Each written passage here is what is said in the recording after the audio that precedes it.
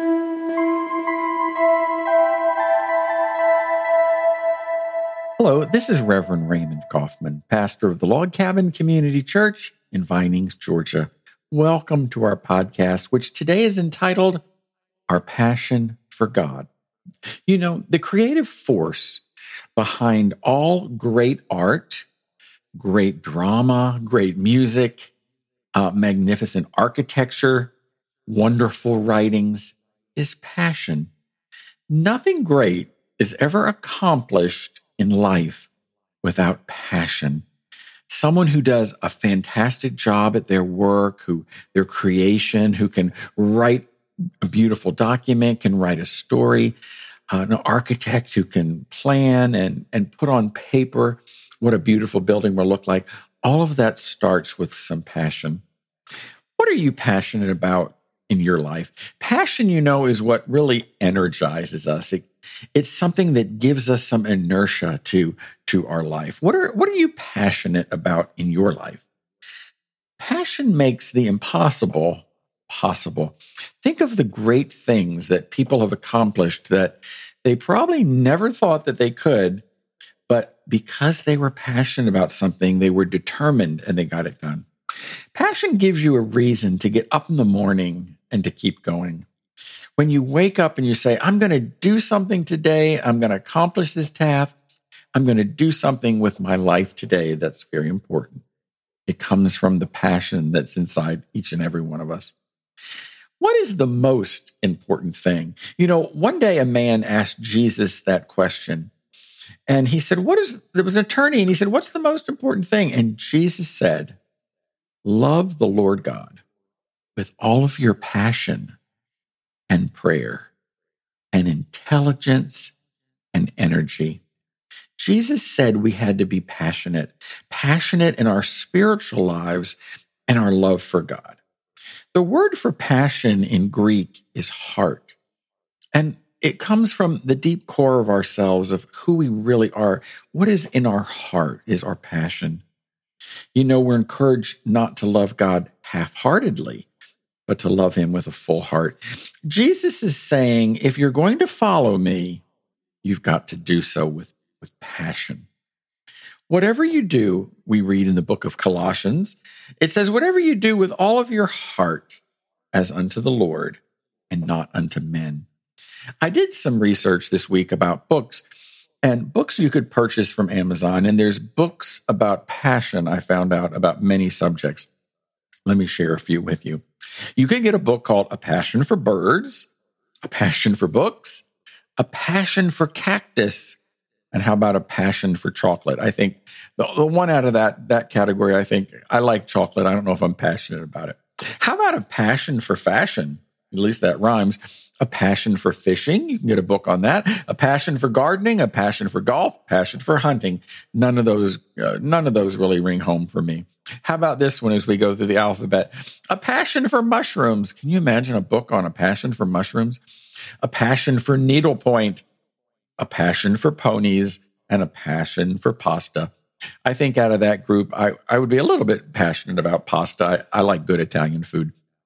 God encourages us to be passionate about our relationship with him. Often, you know, in our Christian lives, we're passionate about many things, but people, I notice, are sometimes very hesitant to be passionate about their own personal spiritual beliefs. And I understand many times what we believe and what we feel inside of us is something we hold close to our heart. And, you know, often we don't want to offend anyone or step on anyone's toes, but God calls us to be passionate about our relationship with him. I remember hearing when I was a little boy that my parents would teach me that when you were out in mixed company, one never talks about religion or politics out in a group, because those were things where people had very strong feelings about. So how do we convey our passion for our spirituality with others? We certainly can share what's the goodness and the grace of God, but I think one way is by showing it. You know, someone said you could preach a sermon every day, but you don't always have to use words. So one way is through the fruit of the Spirit. And we read this in the New Testament where it says, if you're filled with God's Spirit and you're passionately in love with Him, you're going to have these elements in your life. You're going to have love. You're going to have joy and peace. Certainly people would be able to observe that in your life. Forbearance. You're very patient with people. You're exhibiting kindness. The world needs more kindness. You're showing goodness to other people. Faithfulness, gentleness, and self-control. Could you imagine if more people had these fruit of the Spirit in their lives here in 2022, how our world would be different? There are certain things in our lives that distract us from passion. And there is some things that I call a passion killer. The one of them is an unbalanced schedule. Life is a series of seasons. There is a season for everything. We read that in the book of Ecclesiastes. And there's a rhythm for life. We all have ups and downs. We all have times of sadness and times of great joy. And we also need times of work in our lives as an opposite, work and then rest. And when you're taking care of yourself and you're meeting your needs, you're a balanced person. And too much of work will cause you to be stressed. Too much rest will cause you to lose your passion. Many times in life, those of us who are in professions or who have a lot of compassion in our heart, we show that to other people. We can experience something called compassion fatigue. Healthcare workers during the pandemic have experienced this, where they're caring for people day and night in a very, very skilled but very intimate ways, can experience compassion fatigue. Then it's time for some self-care. When you feel like you're just not balanced in your life, take some time for yourself. Balance is vital and important. Do some things to care for yourself to make sure you're not overworking, but you're also resting, and to balance those things so you can keep passion in your life. Another passion killer is an unused talent. God has given us certain talents and gifts, abilities, and our personalities. And when you're not using yourself and the gifts that God have given you, then they're not a benefit for others. God has given us these gifts, not just to keep them in ourselves, in our own lives and in our own world, but God has given us gifts so we can share them with the world around us. He wants us to contribute with our lives. What gifts do you have that you can use? That perhaps something, you have a great personality. You're very good at accepting other people. Perhaps you're very good at very silently doing a job or a task that you don't want a lot of praise for, but you want to get something done and do something and contribute in a positive way. There's so many gifts that we have that we can give. And when you're not utilizing your gifts and your talent, you lose your passion. So find what your gift is. Find something you're good at and share that gift with the world around you. Another thing that can cause us to lose our passion is unresolved conflict in our lives. Conflict can drain the passion out of you. Have you ever started a day off and you feel like this is going to be a great day and you're very positive and hopeful, and then one negative event can happen and it can drain all of that positive energy out of you? How do you keep your passion in a situation like that?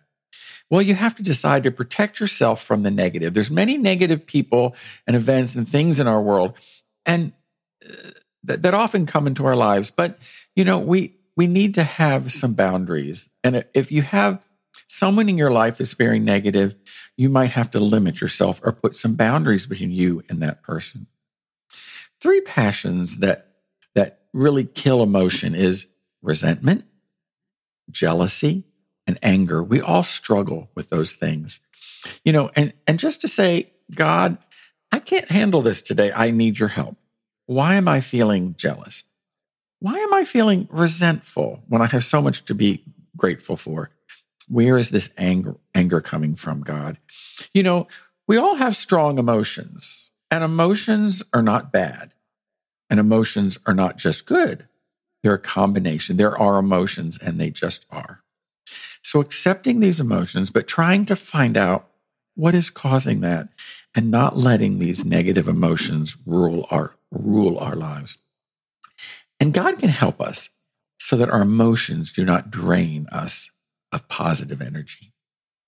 And then finally, another element that can really slash the passion in our lives is an undernourished spirit. How do you take care of yourself spiritually? How do you nurture the spiritual side of yourselves?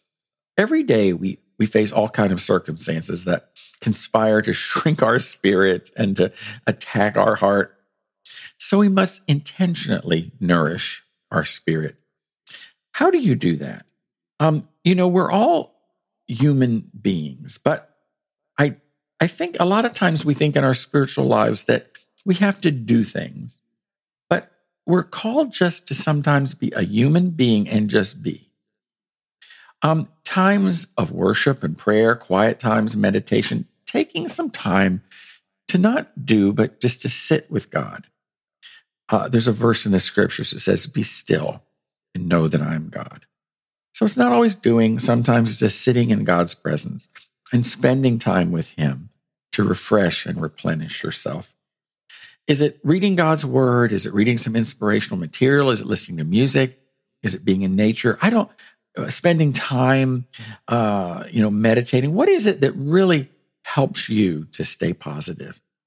A starting place is to remember with gratitude how God feels about you. You are unique and you're special, and only you can be you.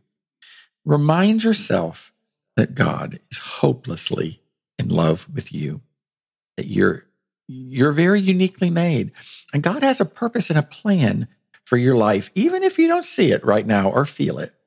God has a purpose and a plan for your life, and He's doing miraculous things in your life, preparing you for that purpose and plan. In the Old Testament, the Hebrew Bible, in the book of Exodus, we read these words: "You must worship only the Lord, for He is a God who is passionate about His relationship with you." My prayer for you is that you have passion in your life because God passionately loves you. May we passionately love God and love our neighbors. And may people see the fruit of the Spirit in our lives day by day. Thank you, and God bless you.